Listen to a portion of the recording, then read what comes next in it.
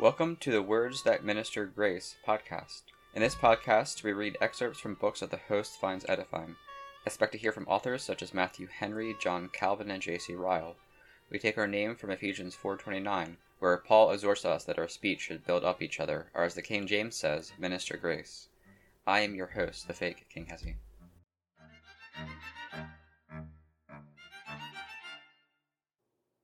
In this episode, we read from John Calvin's Institutes, Book 1, Chapter 17, Section 8, where Calvin discusses how providence is helpful in adversity.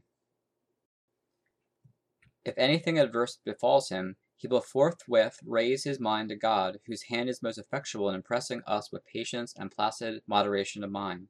Had Joseph kept his thoughts fixed on the treachery of his brethren, he never could have resumed fraternal affection for them. But turning towards the Lord, he forgot the injury, and was so inclined to mildness and mercy, that he even voluntarily comforts his brethren, telling them, Be not grieved nor angry with yourselves that ye sold me hither, for God did send me before you to preserve life. As for you, ye thought evil against me, but God meant it for good. Genesis 45:5, 50:20.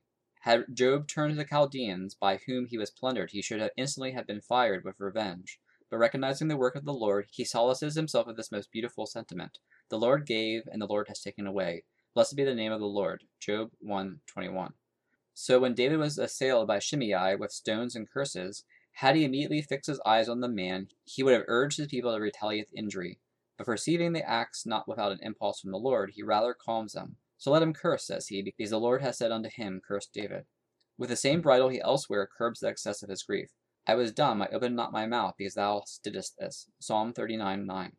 If there is no more effectual remedy for anger and impatience, he assuredly has not made little progress who has learned so to meditate on divine providence, as to be able to always bring his mind to this. The Lord willed it, it must therefore be borne, not only because it is unlawful to strive with him, but because he wills nothing that is not just and befitting.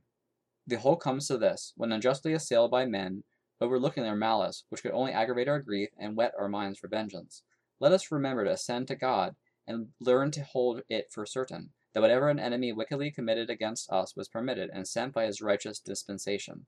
Paul, in order to suppress our desire to retaliate injury, wisely reminds us that we wrestle not with flesh and blood, but with our spiritual enemy the devil, that we may prepare for the contest. Ephesians 6:12. But to calm all the impulses of passion, the most useful consideration is this: that God arms the devil, as well as all the wicked, for conflict, and sits as umpire, that he may exercise our patience. But if the disasters and miseries which press us happen without the agency of men, let us call to mind the doctrine of the law, Deuteronomy 28:1, that all prosperity has its source in the blessing of God, that all adversity is his curse. And let us tremble at the dreadful denunciation, And if you will not be reformed by these things, but walk contrary unto me, then I will also walk contrary to you.